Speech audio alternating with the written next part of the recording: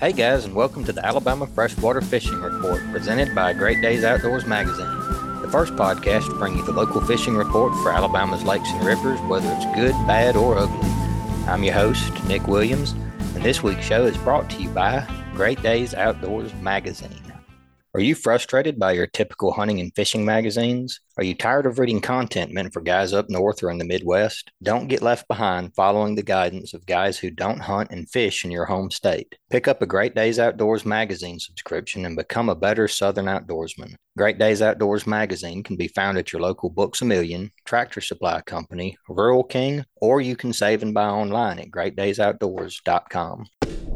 All right, guys, super excited about this week's episode. We're doing something a little bit different. We're going to be talking to some fly anglers from all over the state of Alabama. I recently got into fly fishing, tying some of my own flies, so I'm super excited for this week's episode. For our first guest today, we're talking to Matt Lewis. He is a fishery scientist and fly angler. How you doing today, Matt? Doing well. How are you? I'm doing well. I think all them tornadoes and thunderstorms finally blew out of here, so I'm very thankful. Looks like we may get some decent fishing weather over the next couple of days. Yeah, hopefully. A lot of the creeks up here have been kind of blown out for a while, but there's a few that, you can still get out and fish on. Well, that's good. I'm glad somebody's got some clear water because it's hard to find right now this far south. So I know you're kind of central Alabama. What's your main body of water that you fish? So I'm in Auburn, Alabama, and, the closest, big river to me that I fish fairly frequently is the Tallapoosa River. Sure. And this is, above Lake Martin. So, at that point, there's a lot of rocky shoals and some deeper sections, but, we primarily like to fish the shoals because I'm typically targeting, riverine bass, and that's kind of where they like to hang out. Sure. And we talk to a lot of bass guys on here. Bass and crappies are bread and butter. But you're after a little bit different bass than what most of my tournament anglers and guides are after, aren't you? Yeah. So, red-eye bass, a lot of anglers in Alabama know about them. They've, obviously been here quite some time. A lot of people have fished for them without ever really, knowing a lot about them. And that's really not their fault. There's not a lot out there about these fish. Even the state is just now kind of starting to learn about them from, the Department of Conservation and Natural Resources have just started funding some research to learn more about these fish, because other than knowing generally where they occur, we don't really know anything else about them. But they live in more upland streams. So if you're above the fall line, which is kind of the physiographic barrier between the Piedmont region and the coastal plain region in Alabama, and you can look on a map kind of where that line is. But red-eye bass are above the fall line in these upland streams. The characteristic streams above the fall lines, a little bit higher elevation, rockier, clear water, cooler water, very similar to what you would, see in a trout stream. You're going to find in these streams, except there's bass swimming in them instead of trout. And red-eye bass are one of those species that really have kind of created a niche in these type streams. And this can be from really small, mountain streams up in Talladega National Forest to, really larger rivers like the Tallapoosa River. But again, being above the fall line in the Piedmont region is really where these bass are going to be found. I got you.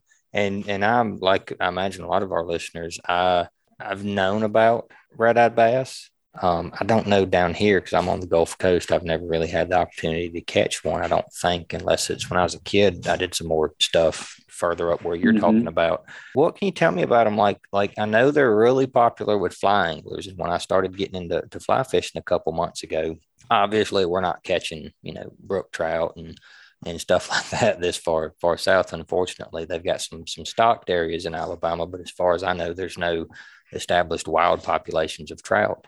So that's kind of the go-to fish. And most people I read about fishing for them are either catching them, as kind of bycatch, or they're catching them on a fly.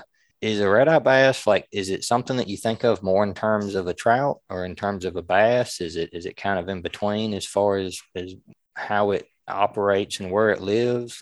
Just give me the 101, because I'm pretty ignorant. Sure. No, that's a really good question. I mean, I think that, I mean, it's certainly a bass, and I think of it in terms of a bass. I think as Alabamians, we have to kind of recalibrate what we think of as bass.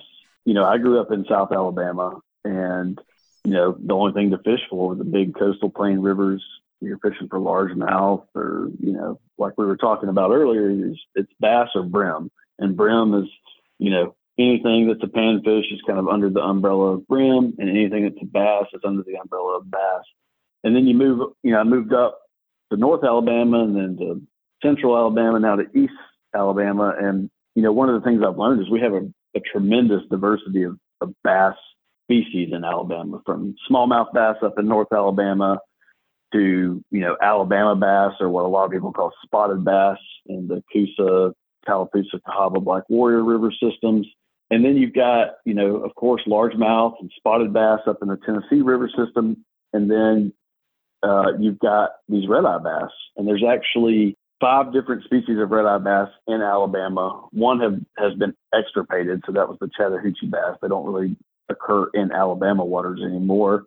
But we do still have the red-eye bass native to the Cahaba, the Black Warrior, the Coosa, and the Tallapoosa River systems.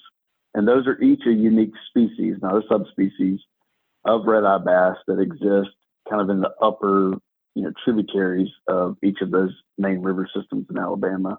And, you know, like we talked about earlier, the water's a lot different than most people think of when you're fishing for bass. It's not a big lake with lily pads, and, you know, bass fishing in Alabama is kind of synonymous with larger reservoirs and, you know, Lake Gunnersville and places that are kind of famous for bass fishing. But this is totally different. So this is, you know, strictly a river species that you're only going to find in streams. They don't exist in reservoirs.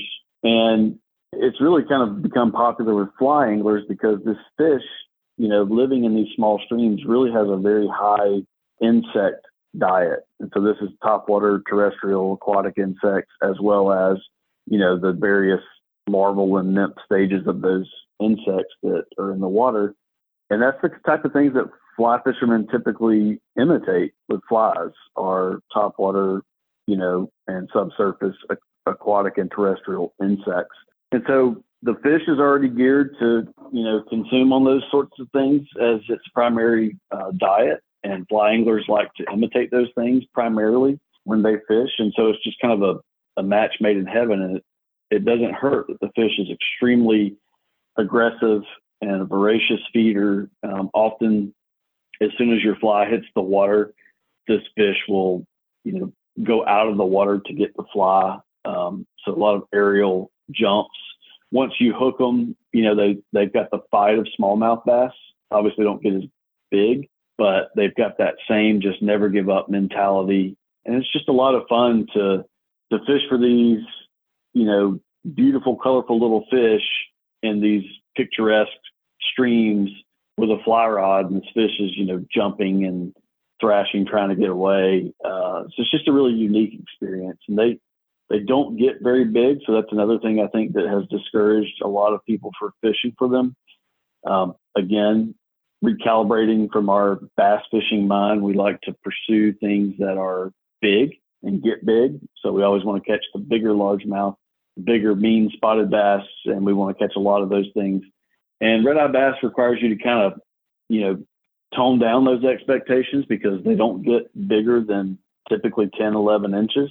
You know, a 12-inch fish is a real trophy. And so, you know, you're not pursuing a fish for its size, but more about the overall experience of where the fish lives. You know, it's a native fish, native to Alabama, and you're in some of the most, you know, wild places that we have left here. And it's certainly some of the most beautiful places we have left, you know, just catching a fish. So that's kind of the overall, what I like to, you know, how I like to sell red-eye bass fishing. Yeah. Well, tell me a little bit, because it sounds very, very different from bass fishing. So what would be the gear if somebody wanted to get into fly fishing here in Alabama? That sounds like, most of what the action is going to be is either like you were talking about those brim, your leopard, your panfish. Mm-hmm. You're gonna be targeting brim, and you're gonna be targeting red-eyed bass, which you say don't get huge, 10 or 12 inches. So what if somebody wanted to kind of dip their toe into it? If somebody said, well, I'm gonna start fly fishing, I'm gonna start wading some of those Mm-hmm. little backwater creeks and stuff up there. What should they go out and buy? Like what's the minimum gear that you would need to get started in chasing red-eye bass? Sure. Well, before I go into that, I do want to say that it's, while I prefer fly fishing for anything, Mhm. just, that's the way I fish now.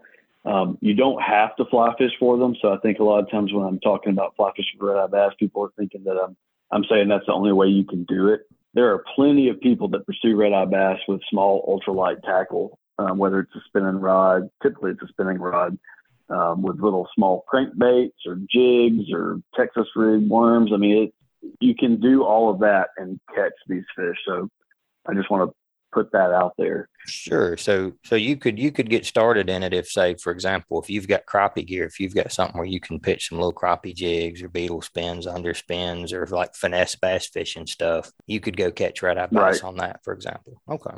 Absolutely. And I fish with some people that don't fly fish, and they fish usually with a like a topwater buzz bait, or some sort of crankbait, or like I said, a jig, wheel spin. I mean, there's I'm not the person to talk to for non-fly fishing pursuits, but I mean, all that stuff that's very familiar to the Alabama bass angler, creek angler, will work for red-eye bass.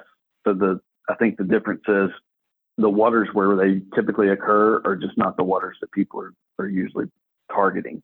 So we'll talk about that, I guess, afterwards. But so if you do want to try fly fishing specifically, and you're curious about how that works, I mean the basic difference between fly fishing and conventional fishing is, in conventional fishing, the lure or bait that you're throwing is weighted and the line is not. With fly fishing, the line is weighted, and typically your fly or whatever you have on the other end of your line at its terminus is unweighted. So the casting mechanics to be able to throw that weighted line is something that it requires a lot of practice. People can't just pick it up and do it. You've got to learn to cast, but there's a lot of places you can, fly shops across Alabama where you can get help with casting instruction, or, on Facebook, Alabama Fly Fishing, there's a group where you might be able to find someone who lives close to you that can help you out. But you don't have to buy, $1,000 fly rod to start fly fishing. There's fly rods, Temple Fork Outfitters, Epic, the Alabama company called Calico Fly Rods, some custom rod builders, Blue Water Rod Company. I mean, there's a whole host of options that you can get a fly rod for, around $100, maybe a little under 200, somewhere that $100 range. And then your reel typically is just to hold your line. It doesn't really do anything other than hold your line for this type of fishing. So you can get away with buying a cheap, $50 reel, $100 reel, and you'll be set. And so you typically don't need a lot of gear besides your fly rod and reel with line, other than maybe some topwater, like poppers are really, really common for these fish because of their aggressive topwater takes. You really can just fish poppers and catch these fish without doing anything else. But if you want to, throw different things, you can throw streamer patterns, which imitate bait fish. Typically those are made of feathers or fur. And you can also throw crayfish imitations, same thing, feather, fur, with a little bit of weight added to it to kind of keep it closer to the bottom. There's a lot of ways you can target these fish with a fly rod, but I think the barrier to entry for most folks is that ability to cast a fly rod, so being able to put the fly where you want it, and then that just initial cost maybe for purchasing even what's considered an entry level fly rod reel outfit. You're still looking, total for probably $150, $250 for the cheapest option. I got you. And what I know they make fly rods in sizes all the way from, little bitty zero weight, one weight Mm-hmm. panfish rods all the way up to some big behemoths that I see people down here, catching bull reds on. I know that's a thing. Some guys like to do. Peter Jordan, we're going to have him on as a guest today. And where in that spectrum would red eye bass fall? Is that going to be a fairly light setup, heavier setup? Like, what would you recommend starting out with? Like a 3-weight, 5-weight? Whereabouts would that fall?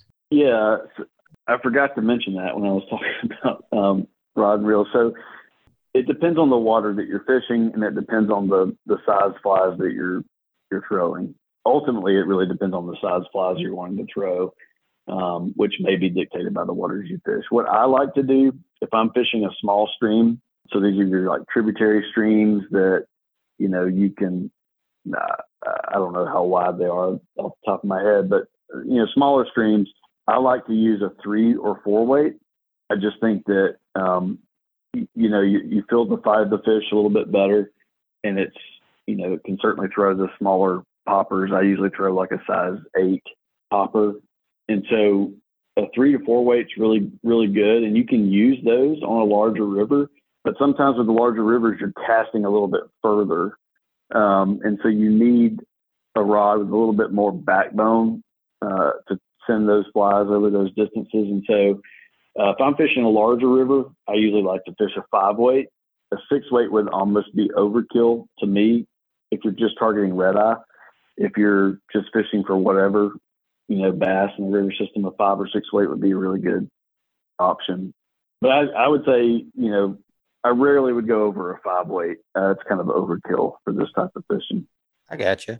Well, Matt, if somebody wanted to go out this weekend and try to catch some flies, and I'm thinking I'm being selfish because I've actually got a sister who's working on her PhD. She's an ornithologist up there at Auburn, so I could always see about going and crashing with her maybe. So if somebody wanted to go catch some red eye bass, make a weekend trip, what would be your tips? Where would be a good waterway to start? I'm not looking for your secret spot, but just as far as a general place to go start looking for them, and just as far as what would be your best bet if somebody's never done it before and they wanted to go out this weekend and catch one, what would be your general strategy? Yeah, so 2 of the waterways that have some of the best access points as well as red eye bass populations are the Cahaba River near Birmingham and also the Tallapoosa River. And so, you can look up access points for those rivers. There's plenty of public access points, but again, you want to make sure you're in that water that's, clear, rocky, shoal type habitat, not deep, slow moving water. I'm not as familiar with the Cahaba, but the Tallapoosa River, there's some floats above Lake Martin that you can do. Typically people float from Horseshoe Bend Military Park boat ramp down to Jaybird Landing. It's about a 6-mile float. So you do have to have some sort of watercraft to be able to, kayak or canoe to make that trip. But it's there's a lot of red eye bass in the main river. You'll also catch bigger Alabama bass and, a whole host of panfish. And right now, topwater is, the fish are post spawn and they're kind of recovered from that. And so they're kind of settling into their normal summer feeding mode, which, for really hot weather here in Alabama, the great thing is poppers, topwater. So there's a lot of grasshoppers out right now. A lot of the fish are keying in on topwater insects. And so throwing a big topwater popper or frog pattern, something like that, to get their attention is really what I would use right now. I got you. Well, Matt, and I know we're kind of with time constraints on the show, trying to have multiple guests on. I feel like I could sit there and ask you questions about this all day. It's something I've recently took a very personal interest in, and you sound like the guy to talk to about that. But if readers or if listeners wanted to learn a little bit more, where would be some good places to go? What's some resources they can check out? So I did write a book that I released back in 2018 on fly fishing for red eye bass. And you can pick that up on Amazon or in your local Orvis store. It's also in various fly shops throughout the state. Deep South Outfitters in Birmingham always has copies on hand. That's one option. And then also, the Alabama Fly Fishing Facebook page There's a lot of people on there. There's a Fly Fishing for Red Eye Bass Facebook page. My Instagram is Red Eye Bass Fly Fishing. And I will have a website kind of being built. It'll be redeyebassflyfishing.com. That will be kind of a resource for people to learn more about this fish. So those are all good places to kind of start. Awesome. Yeah, that sounds like a good deal. Guys, you heard him. This is the guy who wrote the book on red eye bass fishing in Alabama. Again, Matt Lewis. Thanks for being on the podcast, brother. No, thanks for having me. I appreciate it. Hey, absolutely. You have a good one. All right, guys, we are going to take a quick break to check out some of this week's sponsors. This segment of the Alabama Freshwater Fishing Report was brought to you by Southeastern Pond Management. Since 1989, Southeastern Pond Management has been a leader in pond and lake management services. If you own a pond or lake anywhere in the Southeast, Southeastern Pond Management can evaluate the health of your pond and then work with you individually to put together the right plan to get what you want out of your body of water. Through electrofishing, liming, fertilizing, and stocking and weed control, Southeastern Pond Management is the one-stop shop to help you produce more healthy trophy fish than ever before. Schedule an obligation-free consultation today. Call 1-888-830-POND or email info@southeastpond.com. All right, guys, we are back, and for our second guest, we have Peter Jordan with Lost Angler Fly Shop down here on the Mobile Tensas Delta. Peter, how you doing today? Man, I'm doing so good. I thank you so much for having me. Absolutely. You were on the short list of guests to have down here to talk about kind of the Mobile Tensas Delta and the Alabama Tombigbee River system. So, and I've been, I know we've met a few times, and I've been in your fly shop, and I really, really like your organization. And one of these days, I'm gonna go down there and get me one of them River Vixen boats. So, yeah, buddy, those things are real neat. They'll let you get just about anywhere. And that's the big thing about fishing the Delta is your ability to get off that main path. Absolutely. I know we were talking just off air, talking about getting in on some little backwater sloughs on a shoe pick and stuff like that. And yeah, you got to have something that'll get up into skinny water and do a little stump jumping up here to get to the really good stuff. You know, it's so close to Mobile, Baldwin County metro area that it's really, in the past decade, like the fishing pressure has just really gone up. Yes, it really has. Bass fishing down here is just it's one of those things that's, unfortunately, to my mind, in fly fishing down here, we kind of overlook it. But the fact of the matter is we have an actually wonderful fishery, but you do have to treat it differently. You can't treat it like you're on Lake Martin or Lewis Smith or any of that. You have to understand that it's connected to the tides. It's connected to a lot more forces than other major reservoirs, even though it's such a huge, expansive part of the state. And the biggest thing that we have to look for more than anything else is moving water and current.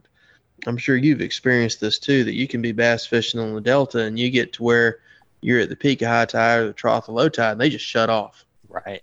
And they just shut off. And you and I, before the show started, we were talking about water temps. And, we were also discussing, fishing for bowfin and whatnot. And just kind of going through bass real quick, the biggest thing that we have to remember right now this time of year is, we still have largemouth down here, and they're still more than happy to eat. But you have to look at a couple things. We have to look at low light conditions when the water's at its coolest. That was the big thing you and I talked about, was just how warm the water is right now. Because we'll have the surface water temp 90 degrees. But if we can get down some in the water column and we can find that moving water that's maybe adjacent to deep water, that's really when we can, really zone in on what these fish are doing. And I think that's a huge part of figuring out this whole game. Walk me through, if you don't mind, this. So talking with Matt just now, and he's talking about some of the clearer, smaller bodies of water, we were talking about how you can, see fish rise up and hit a fly. Very different, cool water. I mean, and I told him, I'm like, man, it's completely different down here. Like our water right now looks like chocolate milk running down the riverbanks. It does, but all of our tributaries, let's say you went on up Bay Minette Creek a long ways, it's going to clear up. It's going to have that. It's not going to be super clear like their water is, it's going to be a little bit tannin because we have blackwater rivers. But let's say you're on the upper Perdido, you're on the Styx River, or let's say you went way up Chickasaw to where it turns into Chickasaw, or you went up the Escatawba. These rivers are going to get pretty daggum clear. They're going to be, you can definitely watch a fish rise to your fly, and you can do all the same things. You don't have to go, I grew up on the Cahaba, so I advocate everybody go visit it at least once. But you don't have to go all the way up there to have that same sort of experience. Let's say, we're going to have certain rivers that are going to be very similar. So let's say we do the Perdido up above I-10. That's going to be a lot like fishing the lower Cahaba. And by lower Cahaba, I mean like Perry County down. It's going to have that. It's going to be a deeper run-in. It's going to be a little bit narrower. The difference is these rivers are going to be much more narrow because we don't have the limestone bottoms to spread that river out. So you can be in an area that may only be 30, 40 feet across, and it might be 8 to 10 feet. Another thing you have to remember about in the small rivers is that you'll have, because again, we don't have that limestone, you get into a hard bend in that river, and I'm sure you've experienced this too. You go from knee deep to way over your head real fast. Right. But no, 100%. And as far as a way to beat the heat, yes, 100%. Hit those creeks, hit those rivers that run into the Delta. They run into the other parts, Perdido Bay. They run into, different parts of the Gulf. And these are thermal refuges for these fish. You're going to find largemouth. You're going to find spotted bass. We call them Choctaw down here, which is little tiny subspecies of black bass. And, you're also going to find, Gulf strain striped bass, which our fisheries department's done a wonderful job with. But I do want to urge anybody that does catch a striped bass in this area, please let that fish go. There are right. These fish we're working very hard to recover that fishery. But with the dams that are up and down the Alabama and Tombigbee rivers, we have destroyed that fishery, and we're trying to rebuild it. And the guys in our fisheries department do an amazing job, and they are really starting to rebuild it. But we have to be very careful. Folks that want to run through here and fill up a cooler, you can destroy that fishery real fast. So by all means, go enjoy them and catch them. But please, please, please, please put them back. Absolutely. Yeah, that's something we always like to talk about here is conservation efforts. And like we've talked last week we was on with Dick McMillan talking about his kids program. So we definitely advocate, responsibility as sportsmen. It's consumptive use, but it doesn't have to be completely consumptive. So you can keep, you can keep one or two. I would give it a little while longer for that fishery to recover personally, especially if you catch them in some of those tributaries like we were talking about. These fish are trying desperately to get into a thermal refuge. And also too, if you do catch one of these Gulf strain striped bass, keep them in the water. Take a picture in the water, keep that fish in the water, because they will give you everything they've got, but they're not super hot water tolerant. These fish came around Florida in the last ice age and they got stuck here. And so these, it is separate from Atlantic fish, but they are very similar. And these are wonderful fish for fly rods too, because, you're throwing flies that are pretty easy to throw in general. Sometimes you're throwing big flies. That's a fish that really targets in super hard on a particular size forage. And they are probably the pickiest fish in lower Alabama. I've got no doubt of that. Right. What would be, Peter, some of your tips? I know everybody I've talked to for the past couple of weeks, we've had so much rain down here, particularly down in Baldwin, Mobile County, and the water's super high. Like I said, it looks like chocolate milk. But you were saying that that getting into those backwater, of course, that's going to clear up first. If there was somebody who was looking to go out this weekend and down here local, kind of the southwestern part of the state, but all the way up, like you said, up Cahaba, Tennessee, not Tennessee River, but the Tombigbee and the Alabama River systems up there. What would be kind of your advice if they pick some of that water that's clearing up first and they wanted to go up there and do a little fly fishing for bass right now with this time of the year? What would be your recommendations? What would be your go-to? What would be the first thing that you threw if you went up there looking for bass? It really depends on time of day. The first thing you want to do is just be open to checking out different places. Alabama has wonderful water rights access. If the waterway is considered navigable, and you can access. And by navigable in Alabama, we mean that you can float a log down it. We have very loose navigable waterway laws in Alabama, which is great, and that's a result of the timber industry that was a big part of our state's history. But if you can access it from the public right of way, you can go enjoy that water. So be on the Google Maps, be looking around. If you can park on that shoulder of the road, walk down and access it without going over that, 20, your right of way is within 20 feet of the road. And if you can get down there, you can go enjoy that river. You cannot get outside of the banks. You need to stay in the river. Otherwise, you're trespassing. But 100% start looking, start going further upstream. So look closer to those headwaters. Those areas are going to clear out the fastest. If I'm in the Delta, I'm going to start looking, the vegetation that you and I talked about that's such a big part of the Delta is actually going to be what first clears out. It's going to help us out tremendously. So let's say you're in the Alabama River. I'm just going to say from Selma, Montgomery down. The main Alabama River right now, they're going to be holding a lot of water in the dams. And then the Cahaba River is going to have, especially the lower section down there, is going to have really blown out just because it's just not flushing because the dams are holding the water before it goes down. It's not going to clear as quickly. So you really need to look at those tributaries that are going to be feeding into those waters. Once I get down there, one of the big things that I like to do is if I'm in the earlier part of the day, that more low light, I really love throwing a nice topwater pattern, and by which you could throw a bogglebug, Ken Edmonds stealth bomber, frog, whatever you want to do. And I urge people that are bass fishing with a fly rod, don't think of it as being something so terribly different than what you would normally do with your spinning and bait casting tackle. If you're looking at that water and saying, man, I would throw a Zoom fluke in here, wonderful. Throw a deceiver. If you're thinking, man, I'd throw a jitterbug in here, wonderful. Throw a gurgler. So there's flies that are going to kind of, do about the same basic idea. So don't think of it as being something so terribly different than your bass fishing. Just think of how you would attack it and look at the flies in your box and think about what that might be the best way. As that sun comes up, though, I'm going to start working my way down the water column just like you would do for ordinary bass fishing. So like you might, and then switch over to Clouserman if something's going to have that jigging action, get on down. And then once it gets the sun's up real high, those bass are going to stay in real tight to cover. I would probably switch over to a crawfish imitation, just like you would bounce jig and cover. There's no difference. So you're doing the same stuff. If we're in the Delta, we have to remember that vegetation is such a large part of what we do.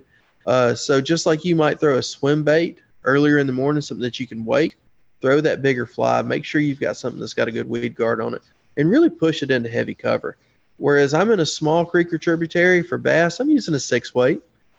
You could probably go lighter, but you're throwing weighted flies, and the 6-weight makes it a lot easier to get that job done.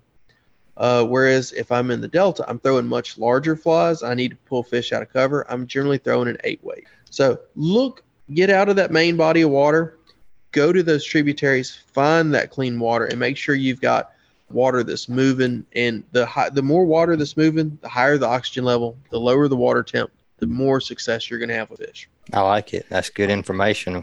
Well, Peter, if people wanted to hear more from you, kind of follow along with your fishing, or if they wanted to check out your fly shop, what's a good way to reach out to you? Definitely stop by the shop here in Daphne. We're on US Highway 98. But if you have any questions, you can email me at lostanglerflies@gmail.com, or you can give me a buzz at the shop at 251-520-8975. And super happy to answer any questions anybody's got. And you're always welcome to come into the store, learn how to tie up patterns, come into the shop, get your casting better. And I've said this before, and I'll say it again. Our little area of Lower Alabama is a lot like a seasonal menu on your favorite restaurant. You may not always be the best time of year to get oysters, but if you're open to what you're looking for, and you're, welcome to think, okay, well, this may not be the best time for redfish, but it opens up a ton of new opportunities. There we go. Well, Peter, I've enjoyed talking to you. I appreciate you being on the podcast, and guys, be sure to go check them out. Nick, such a pleasure. And again, y'all can follow the shop on social media at Lost Angler. Yes, sir. Thank you very much. Thank you, buddy. All right, guys, we're going to take a quick break to hear from some of our sponsors, and then we're going to be up with our next guest, Mr. Brandon Jackson with Riverside Fly Shop. This episode of the Alabama Freshwater Fishing Report was brought to you by L&M Marine. L&M Marine has something for everyone, from small hunting boats to pontoon boats to bigger bay boat and offshore hybrids. L&M Marine LLC prides itself on its customer service and knows how important it is to be taken care of and to have someone you can trust. They are locally owned and regularly support the surrounding community. L&M Marine provides superior customer service and has an entire team that consists of professional sales members, finance experts, service technicians, and a knowledgeable parts and accessories staff to fully support you. Go visit their friendly, reliable, and experienced staff today. L&M Marine is located 6 miles north of I-10 at 34600 Highway 59 in Stapleton, Alabama. You can also reach them by phone at 251-937-1380. All right, guys, we are back. We're talking with Mr. Brandon Jackson, who owns the Riverside Fly Shop. Brandon, how you doing today? Pretty good. It's been a good day. Good. Have y'all been y'all far enough north? Y'all been avoiding some of that nasty weather been sweeping through on us? We had a trip this morning, got rained on pretty good for about an hour, but it didn't hurt the fish any. So we suffered through it, and it was a good day. Well, good. I'm glad to hear that. Well, I'm really excited to have you on because I'm a new fly fisherman, and I've just really gotten into it. I enjoy down here. We catch a lot of sunfish. I've been catching long-eared sunfish and red-spotted sunfish, bluegill, all the lepimids, right? And that whole family. I've been catching some bass. But I've got trout fever, which is a really hard itch to scratch this far south unless you're looking for speckled trout. Right. And I got to reading on the Alabama Department of Conservation and Natural Resources. And there's apparently a place where we can go catch rainbow trout in Alabama. There is. Well, what can you tell me about that? One spot that's year round. So when Smith Lake was built, they put in a deep water pole. So the water comes through the dam really deep, and that allows it to cool off and stay cold. And so year round, our temperature here in the water is in the 50s or so. And that provides an opportunity for the rainbow trout. And so we're the only place in Alabama where year round you're going to see that. And so the stream has been improved. There's a lot of cool things that have gone on over the years. It's grown and done better. And then the stocking occurs once a month, which allows for people to be able to come and fish for them. That all sounds like good things. 50-degree water, though, I won't lie. Like I end up praying for cool water a lot down here, but 50 is that's not cool water. That's cold water. It is. It will. If you put your hand in it for too long, it'll bite. You know, you want waders and boots. Most people do. I can't go out and get very deep in that water without some kind of protection. I would imagine, which is totally different from down here. Like I do. Sure. A good bit of wade fishing in some of the little smaller sandy rivers, and you just go, like we're really down here. The biggest concern for me is alligators or Vibrio or just not knowing what that is squishing up between my toes in the bottom. But it's so different. Like we talk so much with guys who are bass guys, crappie guys, catfish guys.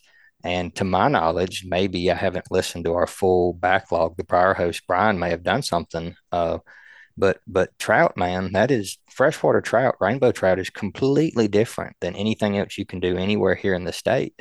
What's that like? I mean, I know the gear's different, like you mentioned, waders, insulated boots. What do people need to know about going up there if they decide to try to capitalize on this opportunity? Yeah, so a lot of the skill and technique and things they're similar but different. And so trout fishing is unique because we're fishing for a fish that is bug focused. Now the sunfish that we were talking about earlier, they'll hit bugs, but they're still kind of ambushing stuff. They're looking for small fry and things like that a lot of times. And so they're holding to structure and they're looking for ambush points and those kinds of things, versus the trout who are truly really in the current, waiting for the insect life to float to them.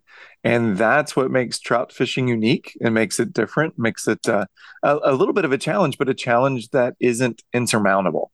Once you start to figure some things out, you get used to the casting, you get accustomed to the way the fish are holding in the river, you're still casting a fly line, you're still making drifts.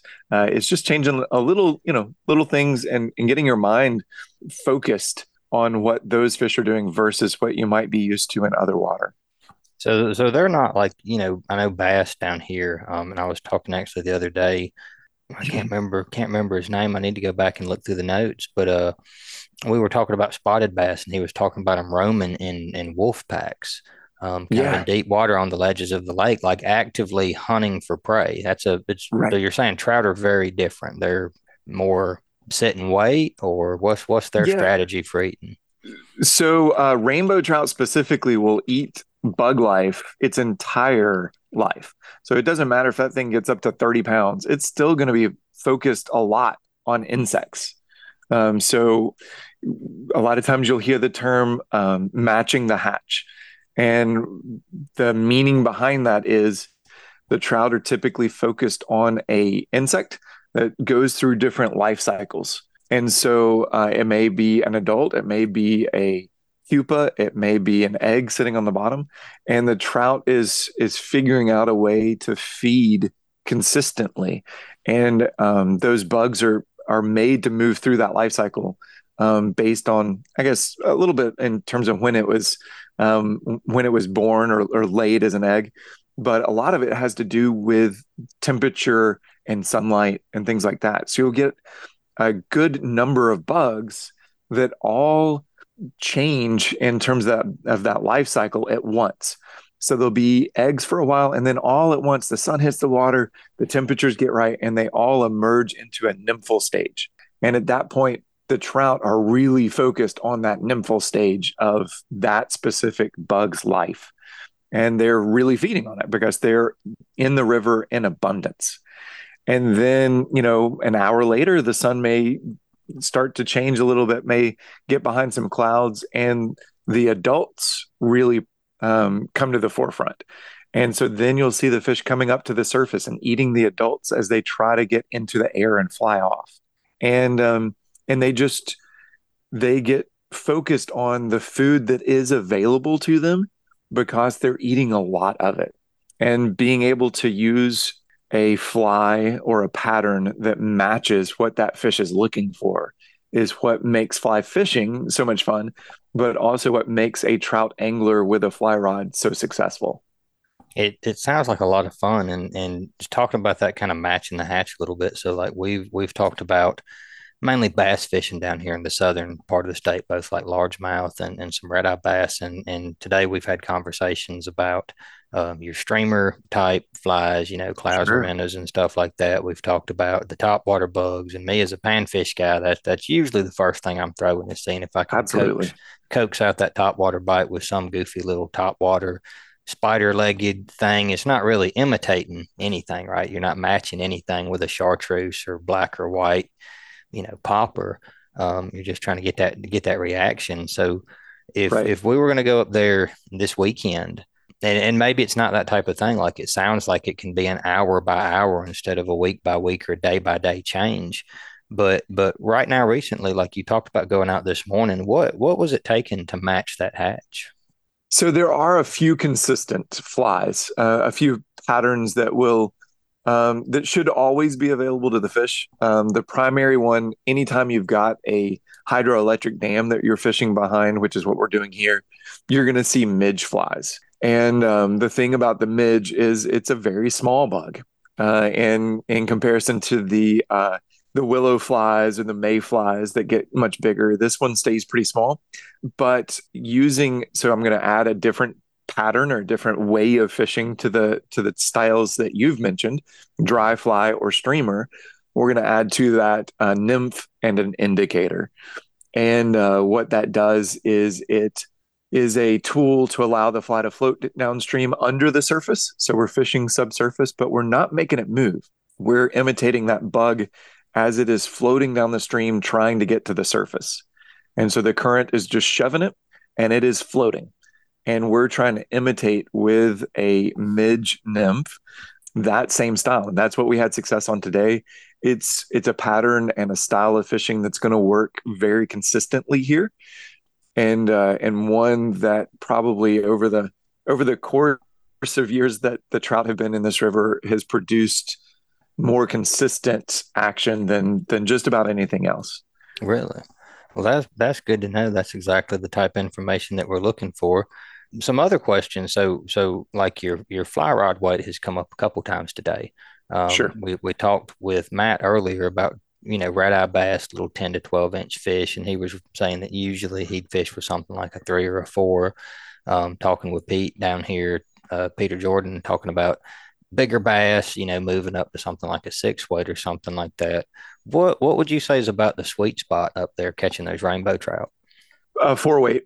A Four four weight? weight's going to be, yeah, that's going to let you throw some dry flies with some delicacy, Mm-hmm. but it's also going to allow you to throw nymph and indicator, which is, a little heavier rig. And that 4 weight line will carry that heavier weight of the nymph and the indicator. Okay. And are there any concerns kind of looping back earlier? We talked about cold water. And I'm asking selfish questions because I'm really looking at trying to get up there at some point and do Sure. this. Because I love that general part of the world, right? Like me and my wife, we go backpacking up there at Bankhead all the time. Oh, yeah. And it's a pretty place. And I know the water's cold and it's quick. That's not something we're really used to down here. So with that cold, quick water and wading in it, are there any safety concerns being up there? So you always keep an eye out for the generation schedule. So it's a hydroelectric dam. There's 2 units where they generate electricity here. And what you're looking for if you're wanting to do wade fishing is for both of those units to be off. You do not want them to be generating electricity while you're trying to wade. It's just too fast and too high. So we typically fish when they are not generating for wading. You can fish with it on. It's more difficult, and you're not going to be able to get out into the river and wade out very far. So that's what we're really looking for. Is it a safety concern? Absolutely. Anytime you're on the water and conditions can change quickly like that, you want to be aware. You want to watch out for it. Is it something to be frightened of or scared of? No. As long as you are aware, as long as you are conscious of it, and as soon as you hear the siren or see a change in the water in terms of how quick it's going or how high it's rising, you want to get out of the water. You just get to the bank and get vertical, get higher, and Sure. you're fine. But you do want to check that generation schedule. You want to be aware of it, and then you want to kind of stay aware of it while you're out there, and never put yourself in a situation where it could become a problem.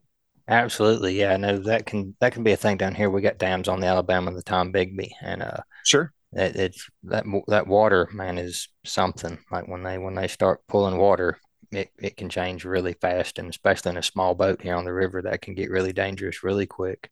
Right. Can you talk to me a little bit about? I know a lot of guys that we talk to where it's very seasonal, right? Down here, water temperatures change, or like I was just talking with Peter, and he was talking about how the tide changed, river levels change throughout the year. It's very seasonal. If you're pulling deep water from that lake, and you're saying it's more or less constantly 50 degrees year round, and they're stocking these trout monthly.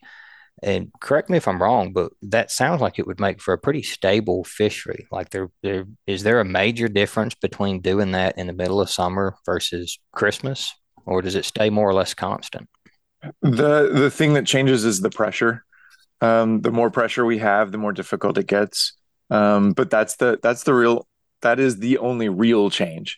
It is highly affected by how many people we have fishing, just because the water is super clear, and when they're not generating, it's only moving at about 100 CFS, so it's moving, but it's not moving really fast. So they really see folks as they walk the riverbanks, Mhm. and they do get affected by that. But I would say that that's our primary thing that changes the season. And so in the summer, it can be a little more difficult just based on how many people are fishing. And then, late fall, once people get their interest peaked with deer hunting and Alabama football and Auburn football and all the other interests, it slows down a little bit on the river and makes it a little easier, I think. The only problem with that is sometimes you have to contend with the winter rains. And so you get, those generation periods where they're generating for a week at a time, and that can be a bit of a bummer. But they'll cut them off at some point, and then you can get back out there and start fishing again. Absolutely. Well, if somebody wanted to go up there, and I know that you do, you run a fly shop. And I know that you do guided trips. If somebody wanted to come and check out your fly shop or book a trip, what would be the best way to get in contact with you?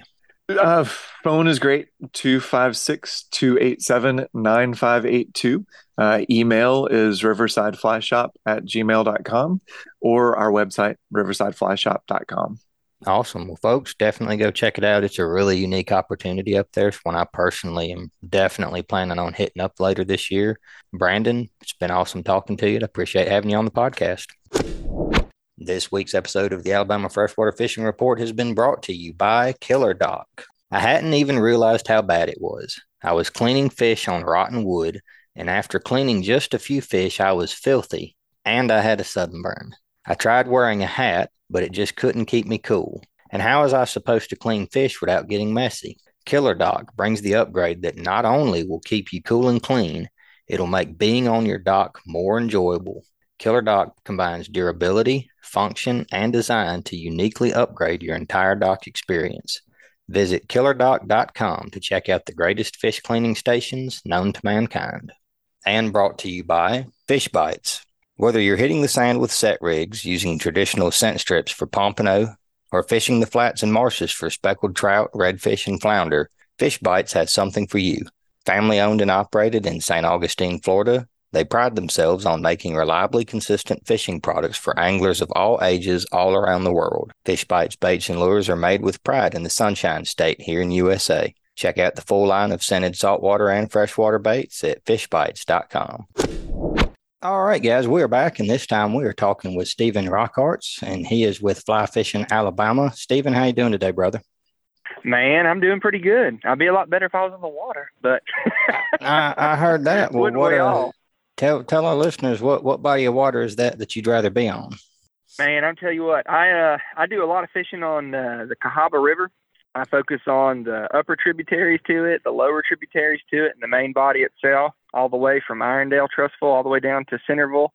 And I target fish mostly on the fly rod, but I do conventional fishing too. I've got a lifetime background of that. I like kayak fishing. I've been doing that for a really long time and targeting bass and this time of year, not just bass, but long-nosed gar is kind of my key element, and I've been dialing in on that a little bit more. And it's just that's kind of like my bread and butter right there. Well, tell me, there's a lot to unpack there. Let's start with the strangest thing. So you talk about targeting gar. So you're looking out. If I got some good gar holes, you'll swap me good bass fishing spots, right? Because I know all of us got some gar holes. That's right. Yeah, no, I'll trade you one. Hey, gar fishing is a different animal. You know, it's so much fun, and I kind of call gar fishing it for us here in Central and even just in Alabama in general. You know, we don't have muskie or pike. We have chain pickerel, but they don't get substantially large. You can target gar. It's not necessarily the same eat, but the fish is a little bit more subtle. But the fight is, I'd say it's similar. It's an excellent fight.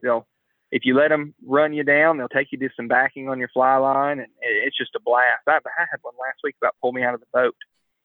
I can testify. Gar are a lot of fun. I catch them down here on the Delta all the time. You have some days where realistically, if you don't want to fish for gar, you may as well go home. I've had a lot of mornings where as it starts heating up, that just becomes the thing to do. You know, you're sitting there in the backwaters and you're looking at them through your polarized lenses. And you're right, they do fight well. They're a pretty fish. It's a pretty sporty fish. Not a super long fight, but it's a good fight there for the first few seconds. So has been my experience. They seem like they tucker out on the quick side. And tell me, what's your secret? I've tried different things over the years with various amounts of success, and I really got a good look at it about 2 years ago. I do a little Euro taxidermy, and I tried to do a Euro mount for a guy who had caught a big, like an 8-9 foot alligator gar. And it didn't really pan out. The only thing that was really salvageable was his lower jawbone, which was still pretty cool. But like when you're cleaning that fish, you realize it's just all bone and like heavy cartilage. How are you getting a hook in that thing? Right. So that took a little bit more practice, but just experimenting different techniques. Obviously, I like to fish. Probably the majority of people that are listening to this like to fish, and we like to preserve our fisheries and do our best to take care of the fish. That way we can catch them again, or somebody else can catch them again. Worst case scenario, they go in the fryer, and that's a good thing as long as it's a crappie, a brim, or a pond that's being managed for bass. Sure. But what I've learned is that gar, like you said, they're substantially bony and they're super toothy. And what happens is lots of people like to target them with rope flies or just pieces of rope if you're fishing conventional gear. It's the exact same technique or method, but that tends to get tangled up in the fish's mouth. You let them eat it, drag it across in front of them, they eat it, you put gentle pressure on it, and they kind of thrash on that thing and get it all tangled up in their teeth. And then when it's time to get that out of their jaw, you kind of put yourself at risk. And you don't know how many teeth you're going to rip out of that fish's mouth, especially if you had a longer piece of rope, et cetera. But what I've learned is that if you can dial in on them, now still fish large streamer patterns, which is kind of the equivalent to like a swim bait for conventional fishing. Large streamer pattern stuff that's like maybe 4, 5, maybe 6 inches long, somewhere in that range. They particularly like darker colors, so you can go black and purple, you can go black and red, you can do just complete black, but add a little bit of flash in there to it, get their attention. They'll hit reds and oranges too, and they'll hit whites, but those are pretty much the most consistent colors that I found. The trick to it, though, to actually getting the fish on the end of your line that I found is using very sharp and thin barbless hooks. The barbless hook tends to set much easier through that bone, through the jaw. If it can find a little area to push in, it'll push all the way through. And then the only thing that's left there is just, proper management and retrieval of the fish. Keep pressure on it, bring it in. It may buck on you a few times. You may lose the gar, but when you get it in the boat and or in the net and you need to take it out of its mouth, it's a game changer. It is easy to take it out. Half the time it falls out after it's in the net. So that's what I've figured out. I'm definitely going to have to look for some of those light wire barbless hooks then, because we have a huge opportunity here with long nosed and spotted gar. And I've got a little girl, and she's too little to go fishing now, but like you're starting to think, okay, well, how can I build up a list of things that are very high success rates? Like how do I ensure against fishless trips, so to speak? Absolutely. Yeah, absolutely. And you mentioned that you did a lot of kayak fishing up there on the Cahaba. Tell me a little bit more about that. Right. So probably, and most people that have fished on, skinny streams or smaller water, they can kind of attest to this, but managing a kayak and moving water and fishing with it is a little bit of a challenge. You kind of throw that extra element in there. Well, I like to make things a little bit harder, so I throw a fly rod on top of it. I don't know why I do that to myself, but I do. So, developing a side cast is absolutely crucial.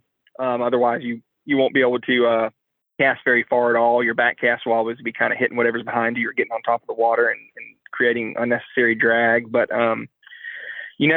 positioning your kayak is probably the hardest thing, and just being able to read the water. You come real accustomed to back paddling and kind of targeting the pools or the slower areas, but I've had some of the best luck just letting the water take me at its speed and just hitting the banks, working the banks all the way down the river, depending whether or not it's top water or subsurface will determine how fast I actually hit the banks. But it's fun. Kayak fishing is fun. When you hook into a good 3.5 pound Alabama bass, which is formerly known as a spot, but we've determined they're Alabama bass now for the Mobile Basin at least, those fish will turn you around about 3 times.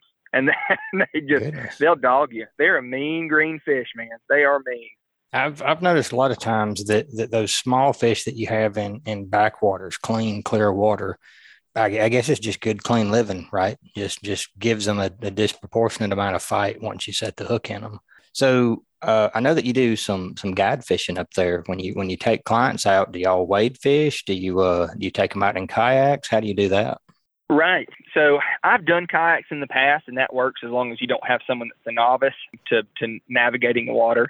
But most of the time, I'll use a canoe if the water's a little bit skinnier, and I navigate everything. If not, I use a raft. I've got fishing raft or fly fishing raft, whatever you want to call it. It's outfitted with a frame, and you can stand up on it. You can target anything you want to, and it makes fishing on moving water substantially easier.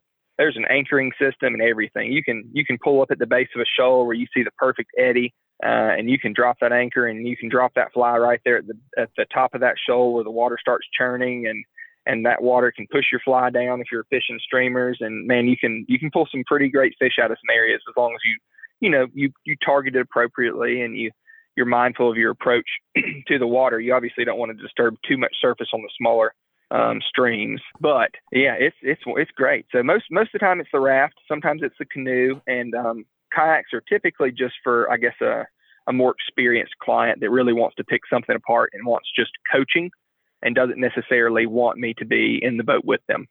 Sure. Yeah, I can see that. That's a lot to handle. I can't imagine just the little bit of kayak fishing that I have done, trying to paddle and then trying to cast a fly rod, and then Lord help you once you hook a fish. I just, it's making my blood pressure go up just thinking about it. That's right, man. Do you ever use, you always paddle your kayaks, or have you messed with any of the pedal drive systems? Does that make things easier on you, or? That's a great question. Most of the water that I target and fish on, which is the Cahaba, I also fish Locust Fork and other surrounding bodies of water. But most of the time, if I'm fishing moving water, there are going to be several parts on it that are just too shallow, or where you have to drag your kayak through, depending on the season of the year. And the pedal drive seems like it would be a little bit more cumbersome and get in the way, and you may hit too many obstacles just because of the water levels. So I stay away from that. I typically just manage the water with my paddle. I just use just a regular kayak paddle, and turning around, pointing your nose upstream is the best way to save your energy. That's for sure. Especially if you're in an eddy. Never fish the eddy as you're going downriver. Just get down there to the bottom of the eddy, turn around, put your boat in that seam, and then if you can put your boat in that seam, leave that paddle on your lap, you can usually get a few good casts in that hole and kind of pick it apart the way you want to. If it's that shallow, are you usually fishing from the kayak, or are you just using your kayak as a quicker way to get to stuff and navigate deeper parts of the river and stepping out of it to fish? It seems to me like that would be easier. And I've done some of that down here on the Sepulga, just kind of bounce from sandbar to sandbar, from riffle section to riffle section. Or is it up there on the Cahaba? I'm not familiar. Is it rocky bottom, sandy bottom, mucky bottoms? It's mostly rocky bottom. We're within the fall line, so we're still above the fall line. So it's mostly rocky bottoms and things like that. And it dials down to dealer's choice. So if you want to get out and pick a couple spots apart and really take your time and dial it in, that's perfectly fine with me. And I do that sometimes myself too. I usually only do that if I'm going to wade and bring my kayak and I'm going to focus on wading mostly. I'll typically just go upriver and I'll wade from hole to hole. And paddle up through the dead water, and then at the end of the day, I'll just float back down. But most of the time, at least in my experience, the more ground you cover, the more opportunity you have to catch fish. Bass are smart. They're not stupid fish, and they'll give you one or two chances, and that's just about it. You can switch up your lures or your flies, and you can try to dial in on them a little bit more. But majority of the time, especially with Alabama bass, you're probably wasting your time. So if you miss a fish, you miss a fish. Maybe try a different technique, and then at that point, it's just time to move on. It's right. Disappointing, but yeah. So covering ground is probably the most important thing. So I don't spend much time stopping and waiting. I typically just stay in the boat if I can. No, I understand. Well, I could talk all day. All of this is interesting. I love fishing small waters. I love small boats. I've owned a whole flotilla of them over the years, just buying and trying and horse trading. But if our readers are interested, if they'd like to maybe book a float trip with you, where's a good place to reach out to you? Right. So thank you for asking. I'm on Instagram as Fly Fishing Alabama. I'm on Facebook as Fly Fishing Alabama LLC. And then I also have a website, which is www.flyfishingalabama.com. And you can reach out any of those ways. I stay fairly booked up, so I may put you on a list. But if I put you on a list, I'll definitely call you. And I'll see if I can figure out a fishing trip with you. But that's usually the easiest way to get in touch with me. And I have my phone number and everything listed on the website if someone just wanted to call and pick my brain for a little bit. I'm pretty much an open book whenever it comes to information, as long as I'm not giving away my fishing spots. Well, there we go. We can't be giving away fishing spots. And for you guys listening, that is the sign of a good guide right there, is when they tell you that they're booked up. You definitely want a guide who stays booked up. So, well, brother, I enjoyed having you on. I hope we can talk to you some more in the future. And good luck out there. Well, awesome. Well, thank you so much for having me, and hope you guys have a good summer, and hope you catch a bunch of fish. Yes, sir. Take care. All right. Bye-bye. All right, guys, we are going to take a quick break to check out some of this week's sponsors. This week's episode of the Alabama Freshwater Fishing Report has been brought to you by Baker Metal Works and Dixie Supply. Baker Metal Works and Dixie Supply offer numerous items to help get your project done right the first time. They carry a variety of different panel profiles in your choice of colors and gauges with all the matching trim and accessories. They also offer a full line of hardware items and post-frame building design. Their friendly and knowledgeable sales representatives are always willing to help answer any questions or concerns you may have. Contact them with any questions or get a free estimate today. Baker Metal Works and Dixie Supply, your metal roofing headquarters. All right, folks, that's going to wrap it up this week. If you're enjoying the podcast, please take a minute to subscribe, rate, and review wherever you listen.